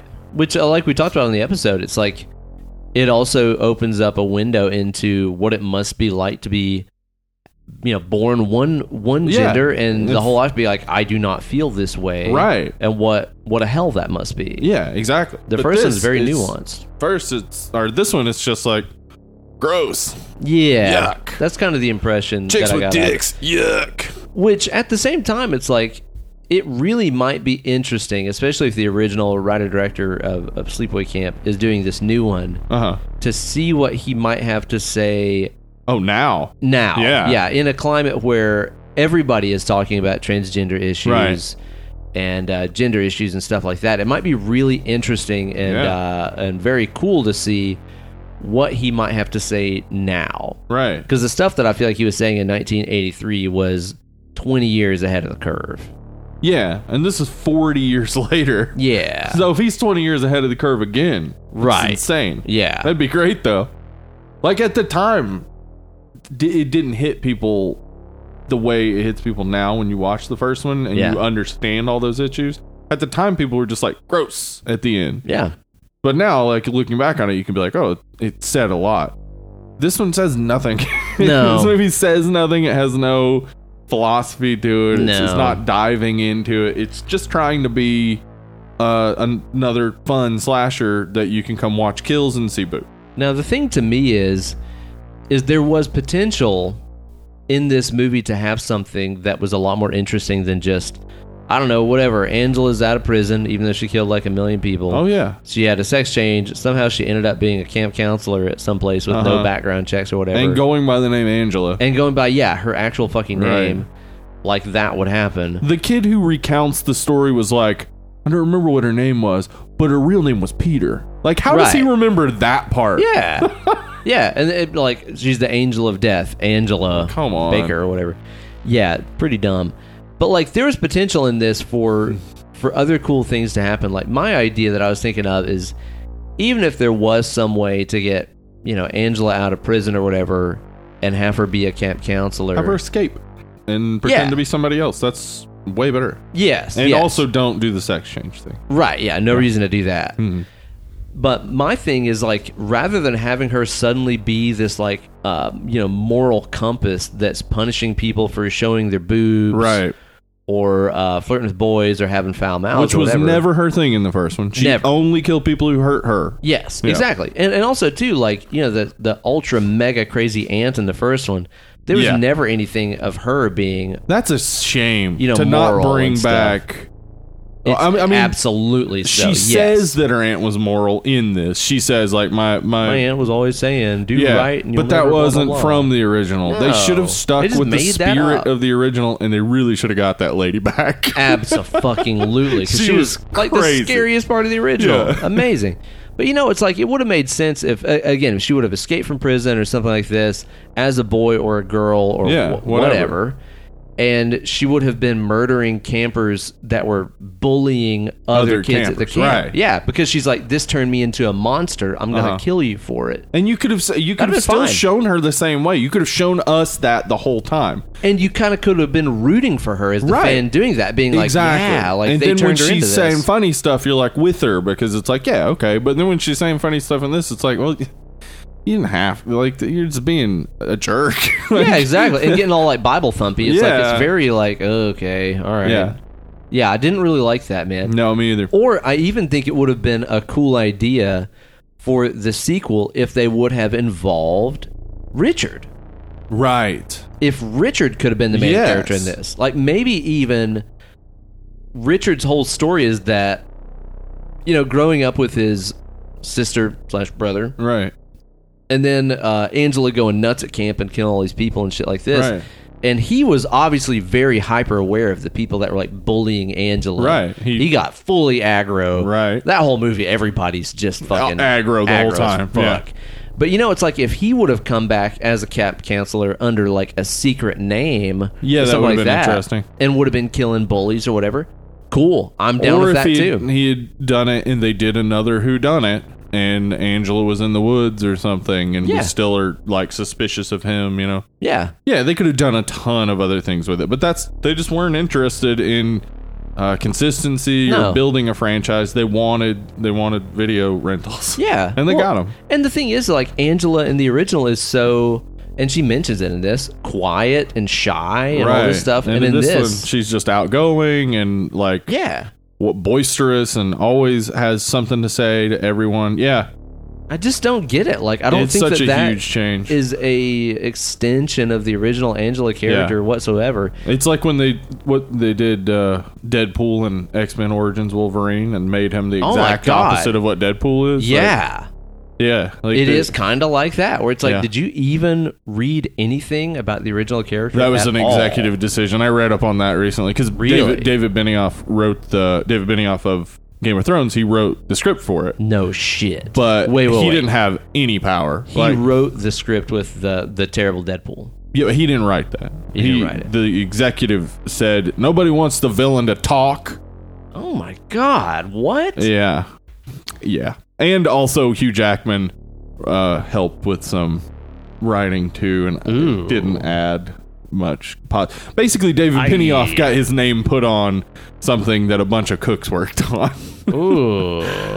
But yeah, so yeah, it's like just so different than the character and not what you would want. Like, this could have been something completely different. They could have just made a different type of camp movie, but they wanted the Sleepaway Camp title to get the rentals. Right. But if they had just made this a different type of summer camp movie and took out the transsexual stuff, I mean, it wouldn't be any better because of it, but it would definitely make it easier to say that it's not disappointing. Mm-hmm. If you're following up with Sleepaway Camp with this, it's disappointing. If you're just making this as its own camp Standalone slasher, movie, yeah. it's like, well, it's not great, but fine, Yeah. whatever. Yeah, Like, honestly, this movie would have worked better if it was, Bible Camp Nightmare. oh, that would have been great. That would have Yeah. been fine. Like, Yes. I would have been like, this is awesome. It's about Yes. a Bible camp, and there's this counselor that is so, like, fundamental Yeah. that she kills the kids That because they're, would've like, been great. disobeying the Ten Commandments.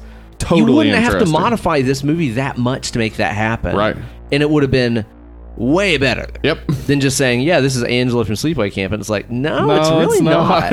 not. It's really not at all. That would have been a cool reveal if at the end we found out that the real Angela died and this is just some lady she met in the insane Psych ward or asylum whatever, and, yeah. and she sort of took over her personality. Yeah, that could have been interesting. There's so many better possibilities Yeah. considering the characters that you have in the first one. I mean, like I said, the character of Angela, the character of Richard, her Yeah. fully aggro brother. Yeah, everybody's- the aunt that's just lunatic insane. it's she's like- dying for a movie. She's amazing. Even though the acting of Sleepaway Camp, the original, isn't amazing, the characters are fully realized. They're real. Yeah. Like, you get that they're different people. Yeah, In this, like, I don't even remember anyone's name really. that's what I was I gonna know say. Is like Allie's really, the girl that shows her boobs all the time. Allie is boobs And girl. Molly is the good one. Renee Estevez, I guess. Yeah, and yes. she's kind of supposed to be the heroine, but it's like I'm never Yeah. rooting for her. I can't ever tell you anything about her personality.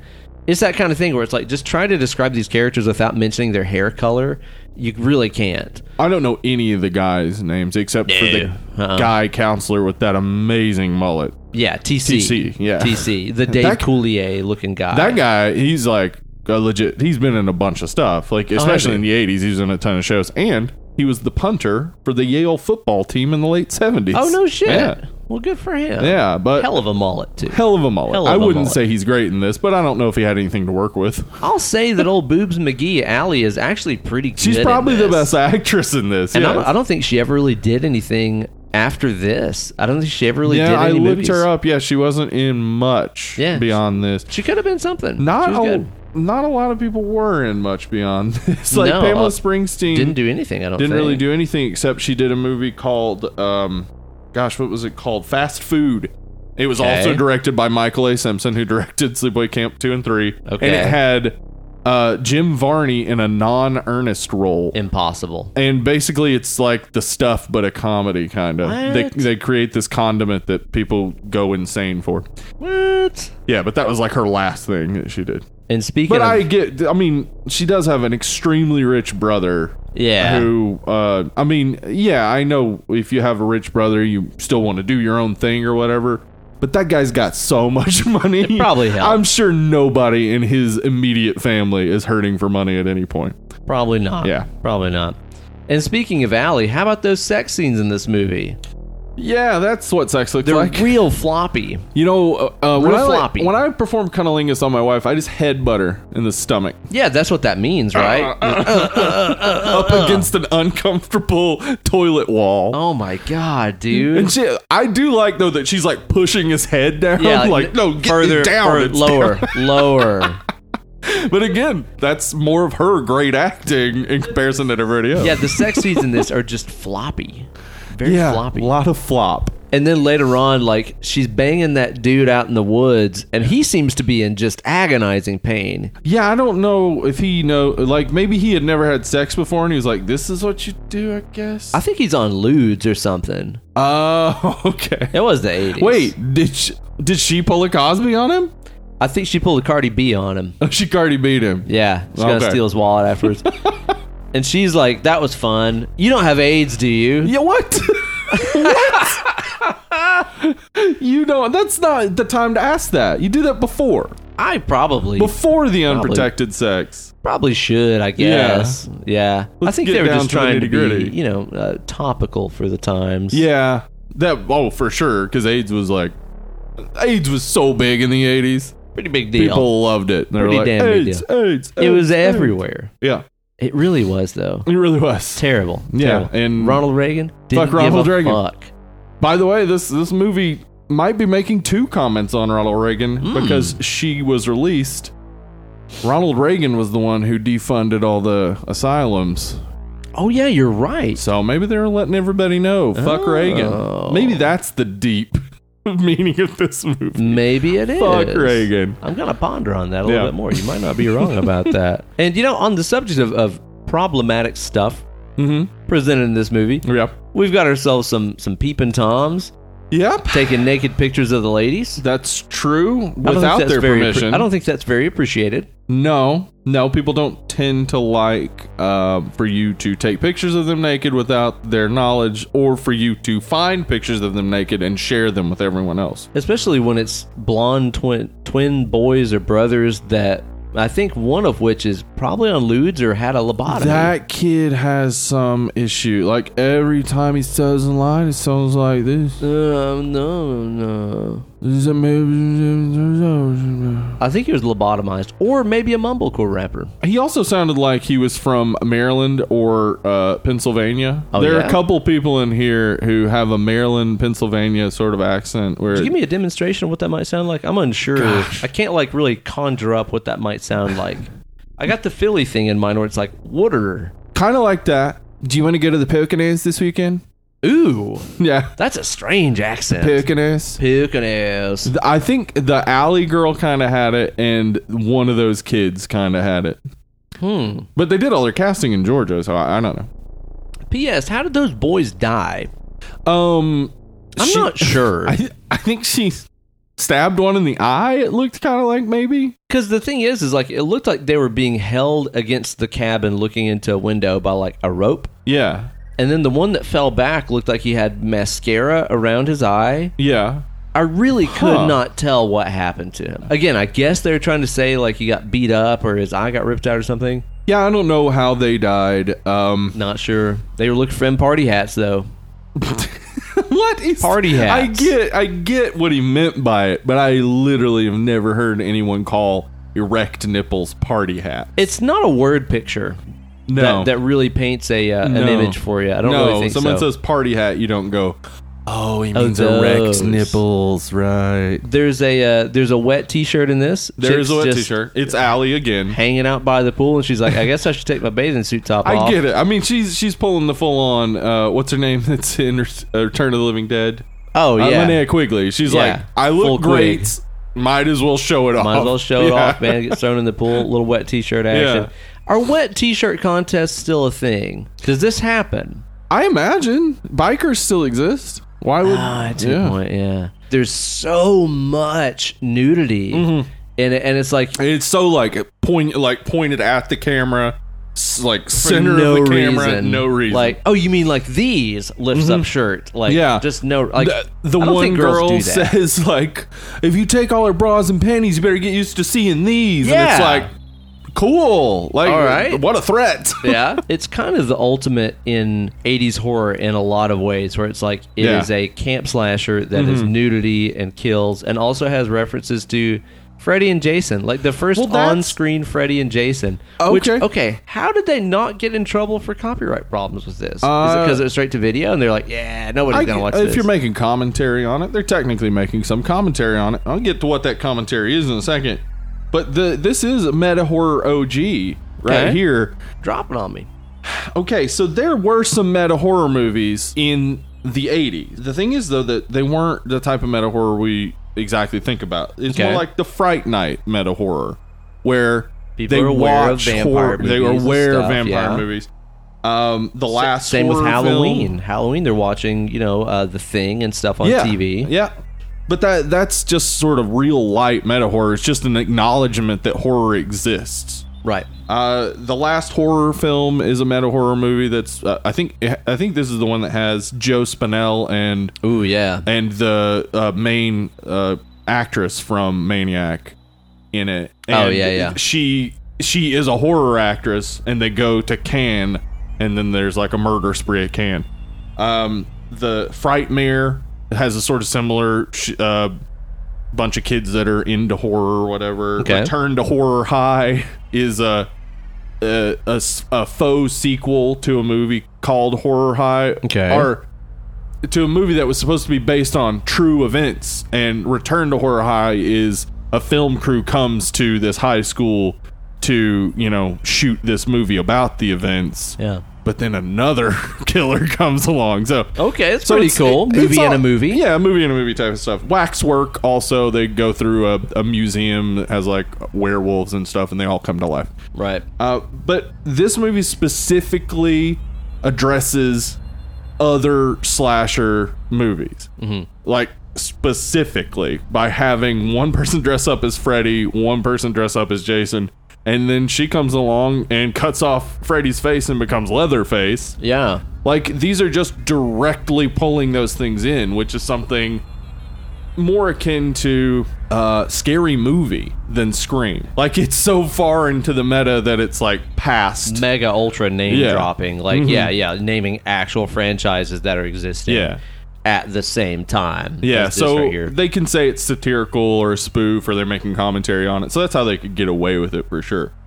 But I think what they were trying to do is what I was saying earlier, is they were trying to say, like, Angela's better than all three of these. Like, she's the ultimate. Right. And also to remind kids of those other movies they like. Because kids' minds sometimes can be easily deceived with the simple reminder of something they like. Right. It's almost like spoonful of sugar helps the medicine go down. Or Super Mario 2, yes. It's like, actually, this is the Super Mario 2 of horror sequels. That is exactly it. I guess Halloween 3 is the Super Mario 2 of horror sequels. What the hell? Well, I won't even say that because there's no returning characters whatsoever. True, yeah. I'll say this is actually more like Super Mario 2, where it's just like, okay, so I'm pulling up turnips in Egypt, but I am Toad. I know him from the first. This is Mario. Okay, got it. And of course, Princess can float. Duh. Yeah, obviously, obviously so. Yeah, that's probably a pretty good way to look at it. Yeah. Now, one of the things about this movie that I couldn't help but notice is how it is clearly just trying its hardest to be a full feature-length movie. It's really pushing that. It is stretching and stretching and stretching. It is an hour 20. Yes. The closing credits are real slow, and the dream sequence that happens near the end that recounts everything that happened in the movie slowly, and it's just recycling the same shots like that we saw. It would be one thing if it was like POV. If you know what I mean? If this were a 4-hour movie, you might need a reminder near the end. Yeah. You're an hour in and you're reminding us what happened. Okay. But it's like, at least give us a different camera angle of what happened. Like, give me POV of Angela strangling that girl with the guitar string or whatever. Something in the flashbacks, not just here they are. Here's everything that happened, but with a blue filter. Yeah, like, hey, remember what happened 20 to 30 minutes ago? That's cool, huh? Okay, anyway, moving on with the movie. That scene at the very end where she's chasing after Renee Estevez, and it's like, what's her name? Molly? I think her name's Molly. Yeah. Mm-hmm. Molly's running. then Angela's running behind her. Uh-huh. And then Molly's running. And then Angela's running behind. Like, there are 6 shots back to back. They really stretch it at the end. And how about the ending? Oh, gosh. Angela meets up with that cowboy trucker lady. I'm just too dumb to drink and too fat to fuck. I mean, that is a hell of a quote right there. And it made no sense because, first off, ain't no skin off my tits. That's also what she said. But too dumb to drink is not a thing, right? I don't think there's any limit on how dumb you can be to drink. And that lady There's wasn't anywhere close to fat. No.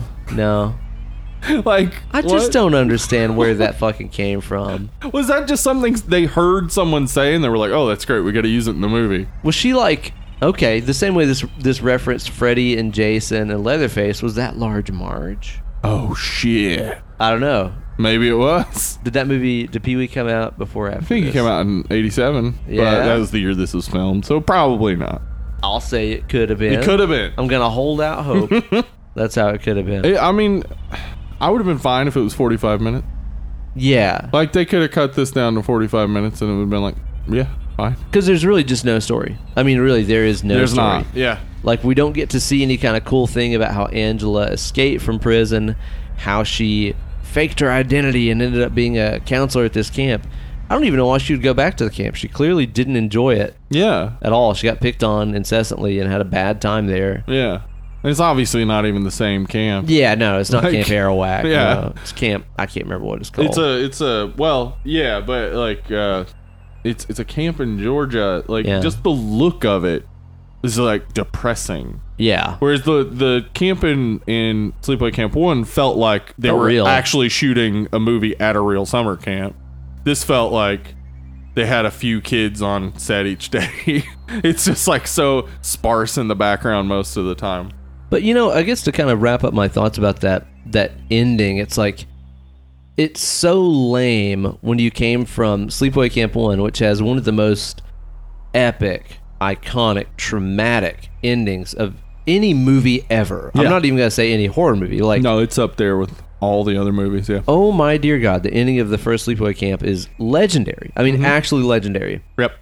And this ends with Angela killing some cowboy trucker lady, taking her truck, and then it's almost kind of House of a Thousand Corpses. House of a Thousand Corpses, yeah. Or vaguely Texas Chainsaw, where it's like Molly gets picked up by, you know, somebody who she thinks she's going to hitch a ride home with or whatever. Right, but it turns out to be the killer. And she's like, howdy, partner. And that's the end. Also, horrible. I caught that at the end, and I was like, what? It would have been real cool then with saying howdy, partner, if in the next movie she was a reluctant partner of Angela. Like Angela threatened to kill her if she didn't help with this or that. Yeah. That could have, but it was just supposed to be funny. I guess. But it wasn't. No. It's just, whatever. Okay. I don't love this movie, honestly. I don't either. I get it. Honestly, if this was not the sequel to one of my favorite horror movies of all time, You might like it a little bit more. I might give it a lot more credit. Yeah. Where it's just like, cool, it is 80s as fuck. Mm-hmm. There's mullets, boobs, murder. Short shorts. A summer High camp. socks. Yes. Oh my God, dude. Like, I would probably cut it a lot more slack, but it's just like knowing how intellectual and interesting and thought-provoking The and first one was, subversive the original was. I know a lot of people write off that original as just being like this dumb camp slasher and stuff. I think mostly people in today, when they reassess it, say that it's great. But I hope so. yeah, I think a lot of people who saw it in the 80s and haven't seen it since are like, well, whatever. Yeah, oh, she Just was a dick crap. at the end, whatever. Yeah. No, there's a lot more going on with the original than Yeah. people give it credit for. And I mean, the director and stuff has even said, like, everything in the movie is highly intentional. Yes. I think it's a very smart, subversive movie. Mm-hmm. And then just to go from that to being like, I don't know, I guess she's back and she kills kids because they're fornicating in the woods. Like, they even use the term fornicating. That is true. Like They a do. million times. It goes full biblical. Like, that's the thing about this. This goes full biblical morality. Yeah, and that's just boring. And that's built on nothing in the first movie. Nope. Like, there is nothing in the first movie that is based around If that you're going to stuff. go for it, just like you said, go all out. Make it Bible camp. Bible camp. Make it like a very like biblical, maybe dictatorial sort of camp counselor. I'm on board. Yeah. I'd like this movie better if it was like that. I'd like this movie better if it took advantage of the great seeds of characters that we had of the aunt and Richard from the first one. I would like it better if it brought some of those characters back in, because there is clearly more to say about them. And that weightlifting counselor. Yes. Who always wore the short shorts and the tight shirts. Dude, he was so jacked. He's such a nice guy. He is in one of the... In Return to Sleepaway Camp. Is he? Yes, I think. Yeah. I need to watch part 3. Like, I'm going to go and watch part 3, because like you said, I think it's on Prime or something. Yeah, it's on Prime, now. and it's only like an hour 20 itself. But it is more fun. It's not a better movie. Yeah. The story is the same thing, basically, but it's a lot more fun. She's out of camp. She's killing people. Yeah, I think they got in a groove by the end of the second one and took a weekend off, and they were like, man, I got a lot of ideas for the third one, and they were able to execute some stuff that was much more interesting, but still not add anything to the story. One more thing I forgot to mention, too, is that the original has that orchestral soundtrack that is unsettling as fuck. Mm-hmm. Oh man, I love the score of the original flick. It's so awesome. And this movie does have some awesome 80s metal soundtrack. It's got like Anvil on there. Yeah. All kinds of stuff. And the Shit Sisters have a Poison. Look what the cat dragged in. And a Dead Milkman album cover. Like, there's some obvious like nods to and use of good music, but it's not enough. No. I mean, it just reminds you of like, this is an 80s movie. Right. It's like, okay, yeah, I could tell. Duh. I could tell. I wish they would have used that original score, but I don't know. I say that, but at the same time, it's like with the content that's in this movie, you wouldn't want it sullied. No, it just wouldn't have made sense. This movie is just so silly. Like, it never even tries to be scary or mysterious. She's basically Bugs Bunny in a lot of ways. Like, pretty much, yeah. It's honestly kind of like if you would have gone from Nightmare on Elm Street to Freddy's Dead. Yes. It's kind of like that quick of a change where it's like, oh, where did this come from? Which is basically, I mean, that's what they were emulating by this point. Like, it's easy to forget that, by the time that 88 rolled around, I think we were already on Friday the 13th Part 5. Yeah, and that's a bad one. And I think stuff had already started getting like silly. Yeah, 4 was already silly with the Let's Suck Face and like the cockroach death and the invisible karate fight. Like, right, yeah. Things were already starting to get that way, so it's easy to forget that in that current, at the time, horror landscape, it was like, oh, okay, make the killer kind of comedic and cartoonish and stuff. Maybe they're just trying to jump right on top of that without giving the character any time to kind of slowly simmer up to that point. I don't know. It just really doesn't work for me personally. What are your like closing thoughts about this flick and how you felt about it? Closing thoughts. There's a nostalgia factor for me because I remember watching it as a teen and for the boob reasons. Yeah. But now as an adult, it's like, man, those are really gratuitous. I hope those actresses were all for it. Like, I don't look at it the same as I did then, but I do feel like it does come across that the actresses were doing something they wanted to do, and that's good. But the movie, it just sort of is disappointing now as an adult to watch it and remember that it's a sequel to Sleepaway Camp, which is this great movie, but I still have fun with it. I think Pamela Springsteen is cute. I know you're not a big fan. No, not a fan. Not a fan, man. She looks like Bruce Springsteen. She does.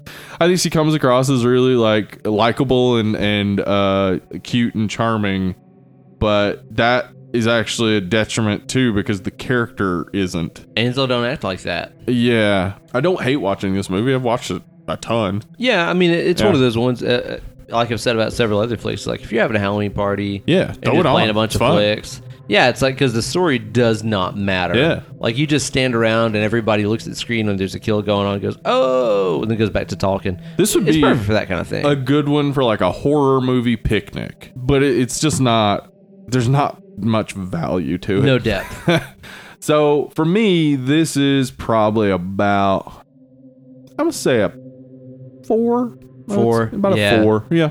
I think that sounds about right, honestly. Like, I'm such a sucker for camp slashers. Yeah, that's why it gets a 4, because it's like, it's everything you want in a camp slasher, but it's just not great. Yeah, it's like, I kind of feel like just by being an 80s camp slasher, it gets an automatic, like, 3 points on the board. Yeah. But really, there's just no depth to it. No. Whatsoever. You know, I don't feel like there's any cool subtext here. There's a waste of finding good ways to continue using some of those characters in the first one. And as I've said several times, the first is one of my fucking favorites. Yeah, it's just so perfect. Yeah. Like, it really, the twist comes out of nowhere, but even before you come to the twist, it's like a fun camp slasher up to that point. And then the twist comes in, and then all that other intermittent stuff with the dad and his lover and all that starts to make more sense. Becomes way more interesting, man. Yeah, and it's got a lot of like rewatch value and stuff. Yes. Which to me, this has like little to no rewatch value. No, you're not going to get anything new out of it ever. Because like I said, even the kills aren't really that good, especially compared to part 1. Dude, like the pedophile cook guy that gets the boy that one was awesome. And it's like his face is like pulsing with those blisters and stuff. The kid with the snake coming out of the mouth. Yeah, it's like, it looks like they had about $15 to spend on the budget for the kills on this. And they spent it on corn syrup, red food coloring, and I guess some fake leeches and mascara. You know, it just looks ready to go. Really, really, really cheap to me. So yeah, I don't love it. Like I said, I'm going to give it an automatic, like, 3 points on the board because it's an 80s camp slasher. Mm-hmm. I think, actually, I'm probably going to toss this like a 3.5. That's fair. I would still say, if you haven't seen it, watch it. Yeah, like, I mean, it's not going to take up your whole day. Oh, no, it's that. an hour 20, right on the dot, and like 8 minutes of that is credits. So, and it's definitely worth it to go through this one to just see the kills in part 3.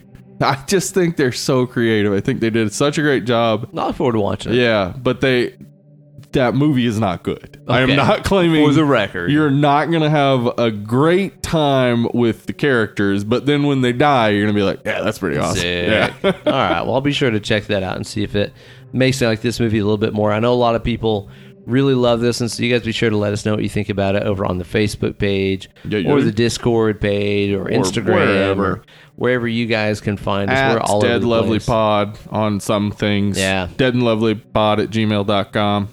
Blah, blah, blah.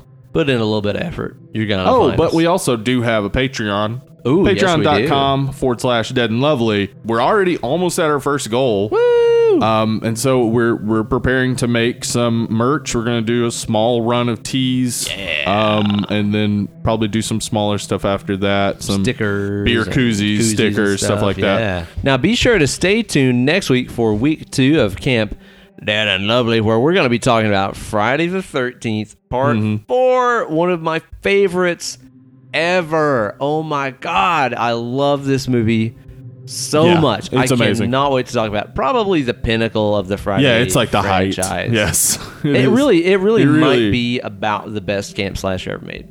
Yeah. But it really might. It's even hard to call it a camp slasher at this point. Sleepaway Camp's better, yeah. There are some people camping-ish in a cabin, but they're not at a camp. Really, but they are at a camp, technically. Right. Because they're like right down the lake from one. I'm going to say it counts. It counts. I'm going to say it counts. I love this movie. I'm really excited to talk about it. So you guys be sure to tune in.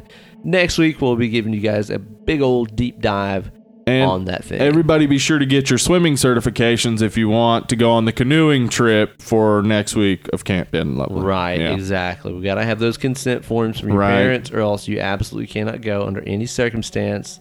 Don't be asking a counselor to sign your permission slip. We're not going to do it. And Roger, stay out of the girls' bunk, all right? Hey, pal. Hey. Yeah. Well, in the meantime, we have just been having a lot of fun and drinking beers, and you guys have been dead and lovely. Thank you all so much for tuning in. We'll catch you guys next time, where hopefully I will have less coughing and phlegm fits. Hopefully you will heal. That was spelled P-H-I-T-S. Fits. Oh, okay. Yeah, phlegm fits. Phlegm fits. Yeah, we'll find out about it. So you guys stay tuned next time. Say goodnight, Steve. Good night, Steve. Woo! Bye.